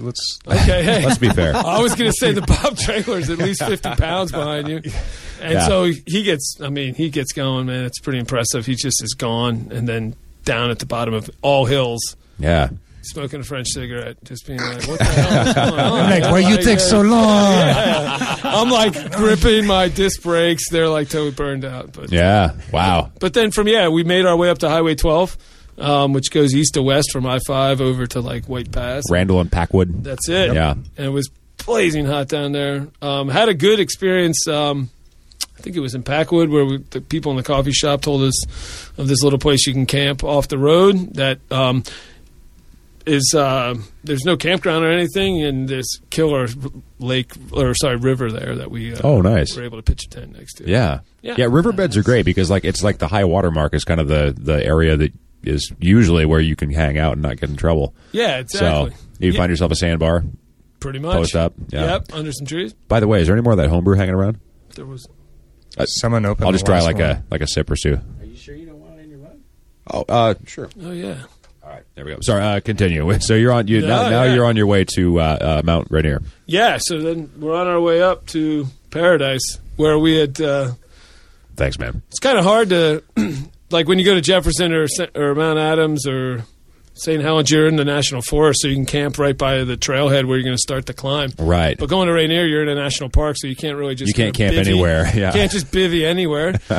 So we had to book a night at the Paradise Inn, which sounds real cush, but it's not. That room's hotter than his hot box, man. I mean, it's nice. You're on a bed, but it is so hot in that room. It's like a lot of the national parks, like you go there and a lot of the facilities are really old, and so they were built kind of before the modern comforts, and there's no Wi-Fi, and it's just like... Yeah, there's no Wi-Fi. Why am I here? What are we supposed to do? I was going to say there's no air conditioning. You guys were on like a Wi-Fi, dude. Like we couldn't tweet our 2 followers who were like, "Oh, where are they?" Our moms worried how well we're doing. Right. Yeah. Well, then it didn't happen. Yeah.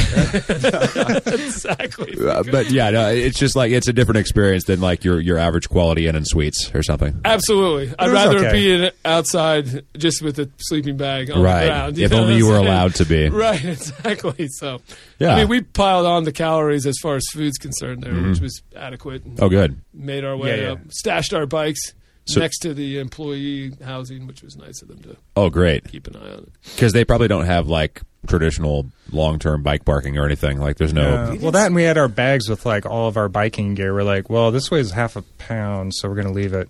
Don't want to climb to the top with this. Right. No, we did carry a Sin Dog all the way up there to the summit, all the way back home. It's in my goddamn freezer. Still? Yeah, well, it was like 40 That pounds. should be like your mascot. This now. bread is bent to the mountain. Right, Yeah. exactly. Because The like, holy we had all bread. this food, and we're like, God, I just don't want to eat it. Right.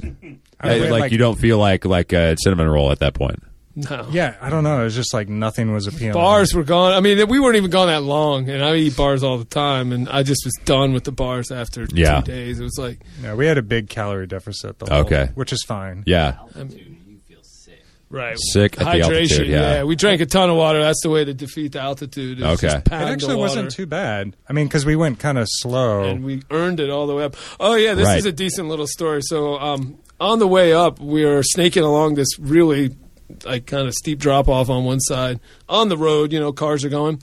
And I'm just pedaling along, and as you do, you're looking down at this asphalt, like wondering, what's going on down there. And I'm weaving around all these little potholes. And I'm like, wow, I wonder what the heck all these potholes are from. And I look up, and we're riding along a cliff, and I realize that all those potholes are from rocks that have rolled off the fucking cliff. From projectiles, pounded into the pavement. Right. And so I've been climbing for many years. Like helmet back and that's on. never an objective hazard you ever have to worry about, driving to the mountain. Right. And on a bike tour mountaineering trip, it's like the danger... live dangerously. Seriously. Starts when you leave your house. I couldn't believe it. It was pretty wild. Wait, you have a funny story? Well, about something almost exactly like that. Okay, so get close to a microphone. All right, I got hit by rocks. Yeah, well, I'm a rock climber as well. Nice. So I went bike touring with my rock climbing partner of years. I know it sounds like a marriage, but...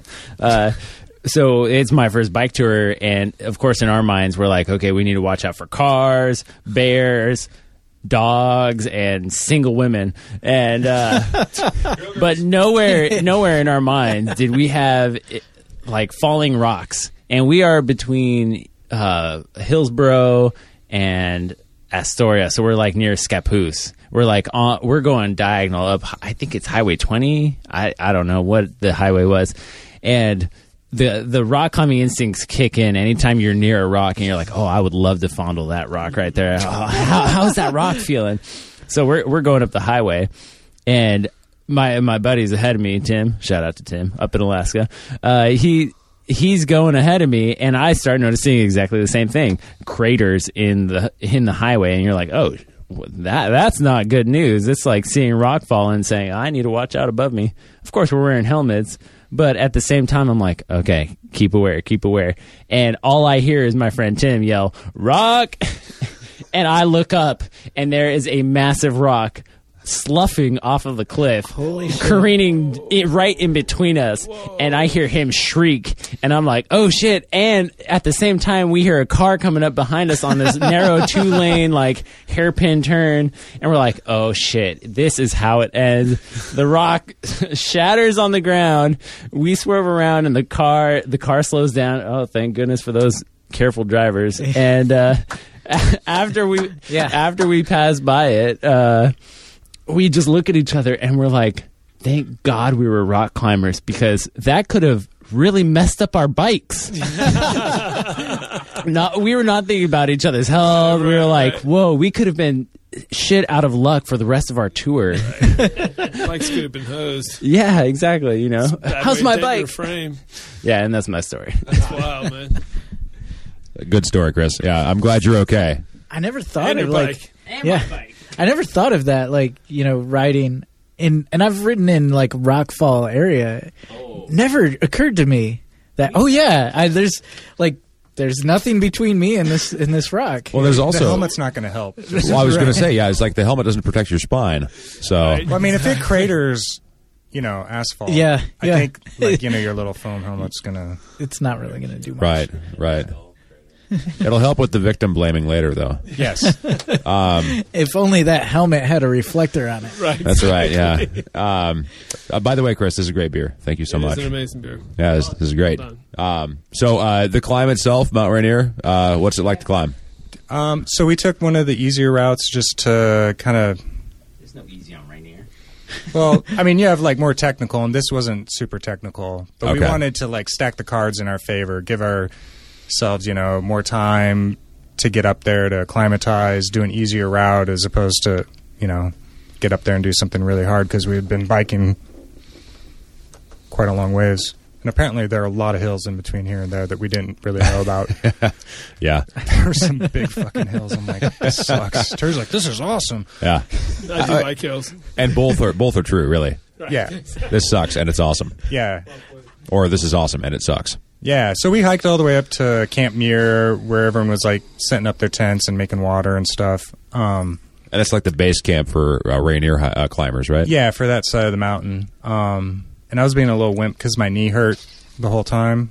Because I got my bike fitted like 3 days before the trip, which is a okay. mistake. Ah. Yeah. Because you were getting used to like a brand new It was setup brand new, and I'm yeah. like, well, I'll go to these guys. They're going to set me up. Everything will be cool. Yeah, But it sounds like a good idea. Yeah, but no, it wasn't. But they didn't set you up like perfectly well. No, it was like an inch and a half. Anyway. And it's a matter of degrees where all of a sudden it's just like, you've done this crazy adventure and now your knees are blown or whatever. So Yeah, so I was up there, whining about it, and Terry's like, well, it's cool. And I'm like, God, we've gone a long way just to bitch out at Camp Muir. Right. So I soaked my knee in the snow, and he made water, and we're like, well, we'll just like take a nap in the tent, and then we'll go at like midnight. We're sitting there, it's really hot. And I'm like, dude, why don't we just go now? It was like 6 o'clock. And he's like, well, I guess we could. Because we wanted to, again, like get Just up start. early. Yeah. Because, I mean, I wasn't going to be moving super fast. I have my list of excuses. But anyway, so we ended up leaving at like sunset. Okay. And most people leave at midnight or 2. Gotcha. So we're the first ones up, and we're going up, and it was pretty cool. And we're going all the way like at 12,000 feet. I was in front because Terry's being kind. I mean, you can't. Oh, I should back up. So there's a crevasse that you have to walk across a ladder. Oh, Okay. no. No, I'm with you. And I'm like, we get up there, and I look at it, and I look down, and, you can't see anything because it's dark. And in my mind, it was like 30 feet across, 2 miles deep. Wow. And I, like, put my foot on the ladder, and they have, like, this shitty plywood stuff that's really narrow. And I look back at Terry, I'm like, well, I'm sorry, dude, we can't make it. I'm not going to be able to do it. We can't do this. He's like, just go on your hands and knees. I'm like, all right, Oh, hey, put there we your go. camera away. Yeah. Yeah. So I crawl across. Eyes shut. I have footage. You do? Sure. Anyway, so I had to do that both ways. So we go, again, we're back up at like 12,000 feet, and I have my flashlight, my headlight looking up on, towards the summit, and I see these green eyes running down the hill, like in the boot pack, and I'm like, what the fuck? Yeah. And I'm like, hey, Terry. He's like, what? I'm like, I'm going to give this dude, like, the right of way. So I, like, step out of the path of the, because you have a boot pack. So I step Sure. off, and I'm like, this guy's hauling ass. And we're kind of hallucinating from heat and tired. Altitude. Right. And altitude. And Terry's just being- like, what's I wrong was with like, you? what? There's a guy up here at this hour coming down? That doesn't seem right. It didn't make any sense. So anyway, it turned out it was this black fox that was hauling balls down this hill. In my mind, it was at least 20 feet long. Yeah. But it It was seriously like the had biggest, green it eyes. was like the fox squatch. It was the fox spot. Dude, it was really scary. And Terry's like, well, I'm glad you're not like totally, you don't have haste or anything. Right. Yeah. So we just keep going up, and we cross like a bunch of crevasses that you can't see down, which is awesome because it's actually kind of scary. Yeah. So anyway, Yeah. we get up to the top, and it's like 3 miles. I don't know, what is that, a half mile? It's a half mile. It feels like 4 miles across to like the true crater. summit. Okay. Yeah, The there's this crater's big flat, crater. and you come up on one side, and the true summit's on the other side. So you kind of have to tunnel across that to get up. Okay. So we get to the bottom, and I'm like, God, I am tired. I'm like, this counts, right? He's like, well, let's just chill out for a second. Because it looked like it was another mile to the top when really I think it was, A couple hundred feet. yeah, it was like 100 feet. Okay, right. So but then we everything's had- skewed at that point. You're just like, We're Yeah. totally zonked by this hour. push and myself so hard. Yeah. We've been up for a long time. Yeah. Right. So anyway, he's like, well, let's just go. So we go up to the top. It's super windy. You can't tell where anything, but it was awesome. But you were there. Yeah, so we made it to the top, just screaming at each other. Ah, How Wind was awesome it blowing. was. Can you believe it? We're on a mountain. something like that. Yeah, yeah, Okay. it was just like that. Yeah, so we turn around, we just go back down. I mean, it was kind of cool to be the first people on the summit that day. Yeah. Plus, like, That's a distinction. yeah, and internally I'm like, I feel that I'm better because I rode my bike here. And well, you should. I mean, so not like bright, but it feels more real or more, not Yeah. important, but it feels That makes more sense. deserved. Yeah, again, It's like like you having- earned it. Having ice cream after watching a movie, you're like, well, yeah, this tastes good. But if you know, you go for a long hike or you go for a long bike Ice ride, cream and then after you have walking ice 5 cream- miles to the parlor. Yes. Exactly. I mean, if you cross the street to get the ice cream, it tastes better than Right. if someone delivers it, That's correct. There you go. which is a business idea. Right.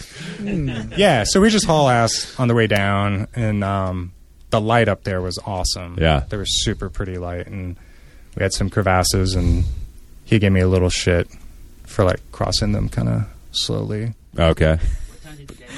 We got up there at like maybe Right before sunrise. Yeah, so like I don't know what 3 or time. 4. Yeah. It was like mid-July, right before sunrise. It was just like in the eastern sky. It was still pretty dark. It was super still pretty dope. dark up there. Yeah, I mean, one of the nice things about mountaineering is you kind of have to do a lot of it at night.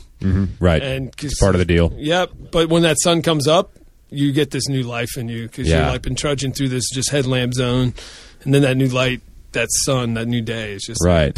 it's pretty. It gives you another boost. So it was super awesome. Yeah. It made it all worth it. Totally. Yeah. Can I direct this selfishly for just a moment? Because I'm going to try, actually on Thursday, I'm going to try an overnight ride from here to Tacoma. So I feel like there's probably a similarity between that and climbing a mountain at night. Like, what do you have any tips, like psychologically? How do you keep yourself fresh when you're climbing at night? yeah. Well, bring snacks that you like for Okay, sure. so beer. Yeah, exactly. Do not. You're gonna. That's not a good thing. Okay. Not during. Right. What time are you going over the highway, the Rainier Bridge? I'm not. I'm actually going to you're go up through not. Vancouver. Oh, you are. Okay. Yeah. And I figured out. You found a route. Yeah, so you don't have to go over a fence or what? As far as I know, the fence that they built to Check. keep us all out. Check your route. So if your wife, like, barrels off really fast, she's Yeah. pissed at you for breaking your chain. Yeah, I know. I've done the ride itself like 5 or 9 times or something like that over the years, but it's always been over the course of 2 or 3 days or something like that. And so this is the first time I've ever tried to go that distance all in one go. My sister's graduating at 10 a.m. the next morning, so Got I'm it. gonna Yeah. try and push through. I think as long as you're well lit and you're safe, I think you'll have fun with it, Thank especially you. in temperatures like this. I really enjoy hiking That's at true, night. yeah. I Right. mean, and if I don't know what the lunar cycle is coming up, but if you get a full moon, you'll super enjoy it. So we if you're just had well-rested. the full moon, right? Is that Yeah, it's last waning. week. waning gibbous? So Why, yeah. Okay. Throw big words out. Jeez. But yes, that's and okay, cool. So that Yeah. helps. Thank you. yeah, I think you'll be Okay. I think you'll really Treats enjoy that you like. Okay, I do like treats. Yeah, I would say not to bring a sin dog because you'll just carry it the whole way. Gotcha. Okay. Give him your sin dog. I should. Apparently, Should I- he needs should to I go on carry- another trip. Yeah. It's only a year old. It's only a year only old. a Well, it's been frozen, so I it's think fine. we should just see how many miles we can log onto this sin dog. Seriously, yeah. I'll keep it in the freezer when I get up there. That's right, exactly. Don't let it get below 55 degrees. I just know that I'm, I don't know, I'm a big fan of the Sin Dog. I feel like I would eat it. I don't think I'm the right person to. You're not responsible for it. Yeah. Check. Brock's not responsible for sin dogs. Dave's Killer Bread, really good. Really good. Yeah. It is good. So, did you guys ride back to Portland then from the mountain, or Yeah, so okay. actually so we- this really you really did earn it. Yeah, no, we walked down all the way. They closed the direct way back to the bikes, which was kind of lame. Anyway, so we walk all around, and No, but we went back to Camp Muir, back to our tent. Yeah, I forgot about and just that. packed that up because it was blazing hot, and then just headed back down to Paradise. So Okay. Paradise is where the cars are parked and where the bikes were. Camp Muir is up a couple thousand feet. Yeah. And so we kind of got down back to the tents, and we're like, we're not hanging out here. We're going to head down. Let's So get out of here. We're still moving, so we haven't really slept yet since the previous day and a half day. before. So Yeah. Wait, so this is what, 36 hours up then? Yeah. Yeah, it was a long haul. That's pretty impressive. So we crushed a bunch of food, packed all of our crap. So then, While we're in Paradise, while we're in Paradise, I'm talking. putting our bikes back together and getting all our stuff ready. Because now we're back where the bikes are, and it's only middle of the afternoon. Right. And we're like, well, let's get down to Abbotsford, which is this little Yeah. climbing village, like Jim Whitaker has his little base camp there. Lots of beer, better food. Oh, beautiful. And trees to sleep under. Yeah. And so we're like, let's get down there. And so we pack, and it's all downhill. So we were like, let's pack up. And then Sam got a call from. Yeah, I got a call from my ex that the dog, our dog that we had for 7 or 8 years together just died. Oh. Died 2 days before. That's tough news to get when you're out. Yeah. So they had known, everyone had known, but they didn't want to say anything until we got back. Until you were off the peak at least. Yeah. So I wanted to go see him because, Yeah. They can't hold on to the dog forever, apparently. Sure. So I was like, Terry, what do you think about if we just ride home tomorrow? But it's 180 miles or something the way we came. Oh, okay. So it was 150 the way back. So he's like, Nice. fuck it, dude, let's go. Fuck it, dude. Let's go biking. Yeah. No, so it was very nice. So we just hauled, we made it 50 miles or something, 40 miles that night. And we get to some town. We're like, Morton. Where was it? Morton. I like Morton. Yeah, we don't. We Oh, get there. Okay. Not that we don't like it. No, they had really good Mexican food. Yeah, the Mexican place there is good. Shit. So we get there and we're like, well, there's obviously going to be a hotel. And Or a campground. Or a campground. They're like, no, the hotel's all full. Oh. And they're like, there's a campground this way, but it's 20 miles the wrong direction. Sam's knees acting up. Yeah, I was Oh. being a little wimp about it. So we're like, well, what the fuck are we going to do? And we've almost been up for 48 hours. Yeah, and we're it was a big day. We had a big day. So I ended up calling my then girlfriend, and I'm like, so, what are you doing tonight? She's like, well, I just got off work. I'm like, so, do you want to come to Morton? Want to come to Morton, Washington? Yeah, she's like, yeah, okay. She was down. So she drove up, and we just parked our bikes in front of that Mexican restaurant, and I got properly lit. There you go. And we ate a lot of good food. And Yeah. she came, she picked us up. We found a hotel back in Randall. back way up there. Yeah. So we're going Awesome. east. Yeah, so we're going the wrong direction. But anyway, she takes us up there. We get some really awesome rooms. Not really. No, they were horrible. Okay. I didn't care. They were I didn't care yours. at all. It was dark and there was a bed in it. Yeah. I think I was the only one in my bed. I don't know. Huh? Yeah, there might have been some fleas. So in the morning, we go to this little diner, and they have the best cinnamon rolls with this big stick Ooh. of butter on top of it. Wow. And we just destroy. I don't know how much. That's why we didn't need the Sindo. Yeah, Okay. that's why we Oh, didn't- I see. Yeah, Okay. that's why. That No makes offense a lot to more Dave's sense. Killer Bread. Yeah. Yeah. So it was very nice. So I think she even brought some cookies. And then she drove us back to the Mexican restaurant and said, see ya. And we rode home. Oh, okay. So you got the assist, but you didn't take the ride all the way home. Right, yeah, so we got Just the assist. we just came need right help. back to where we were. Because it's kind of, I don't know Oh, why. man, we needed to complete the circle on that. Yeah, I didn't want Okay. I mean, on one hand, I was kind of like, the car looks really comfy. But we've gotten this far. We've gotten this far. Yeah. And Wow. so we did 120 miles that day. That's pretty stout. Yeah. Yeah, Much respect for that. Yeah, it was pretty. And then we got flats right by the Burgerville on Highway 30. Scappoose. As soon as you got back to the Portland metro area, Yeah, my equipment's been 30-30 fine. never lets you down, you know. And that's 30-30 exactly what never- happened to me last summer when I came back from our tour. We'd gone all the way to Glacier National Park, and Oh, we the came back. It was sidewall blew 7 out. weeks or whatever. Yeah, and then I get to the airport, Airport Way or whatever, and that's when it goes so close I could taste it, and just Right. yeah, Luckily, the Max is there. You can, yeah, that's what I did. yeah. It's fair enough. No, so we were just hauling as much as we could, and then Terry pointed out my food choices were wrong. Okay. Maybe I should talk about this.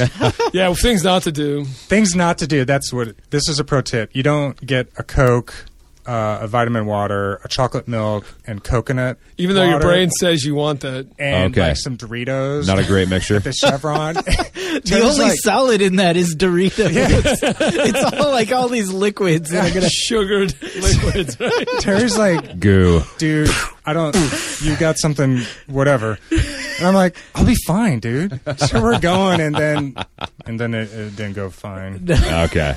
Yeah. Yeah. So anyway, I wouldn't go in the woods over there. I see. Okay.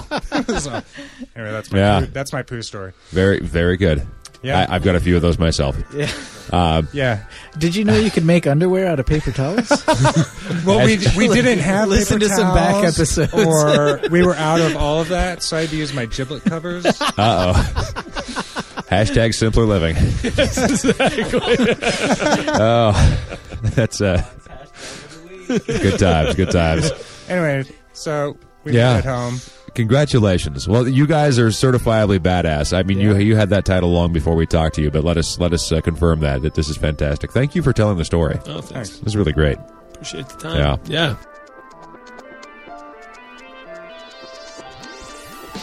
So there's your grab bag of good old-fashioned bicycle touring fun. We'll see you next week for another episode of the Sprocket Podcast, live with your current hosts, Aaron and Guthrie. All right. You can write to us at thesprocketpodcast@gmail.com. Send us your thoughts on Twitter at Sprocket Podcast. Send us your pictures at Instagram at Sprocket Podcast. And we're on the old Facebook, just like you. Thanks again to the beer mongers who make this happen and to all of our fearless Patreon donors. We really appreciate it. Talk to you soon, and we'll see you next week.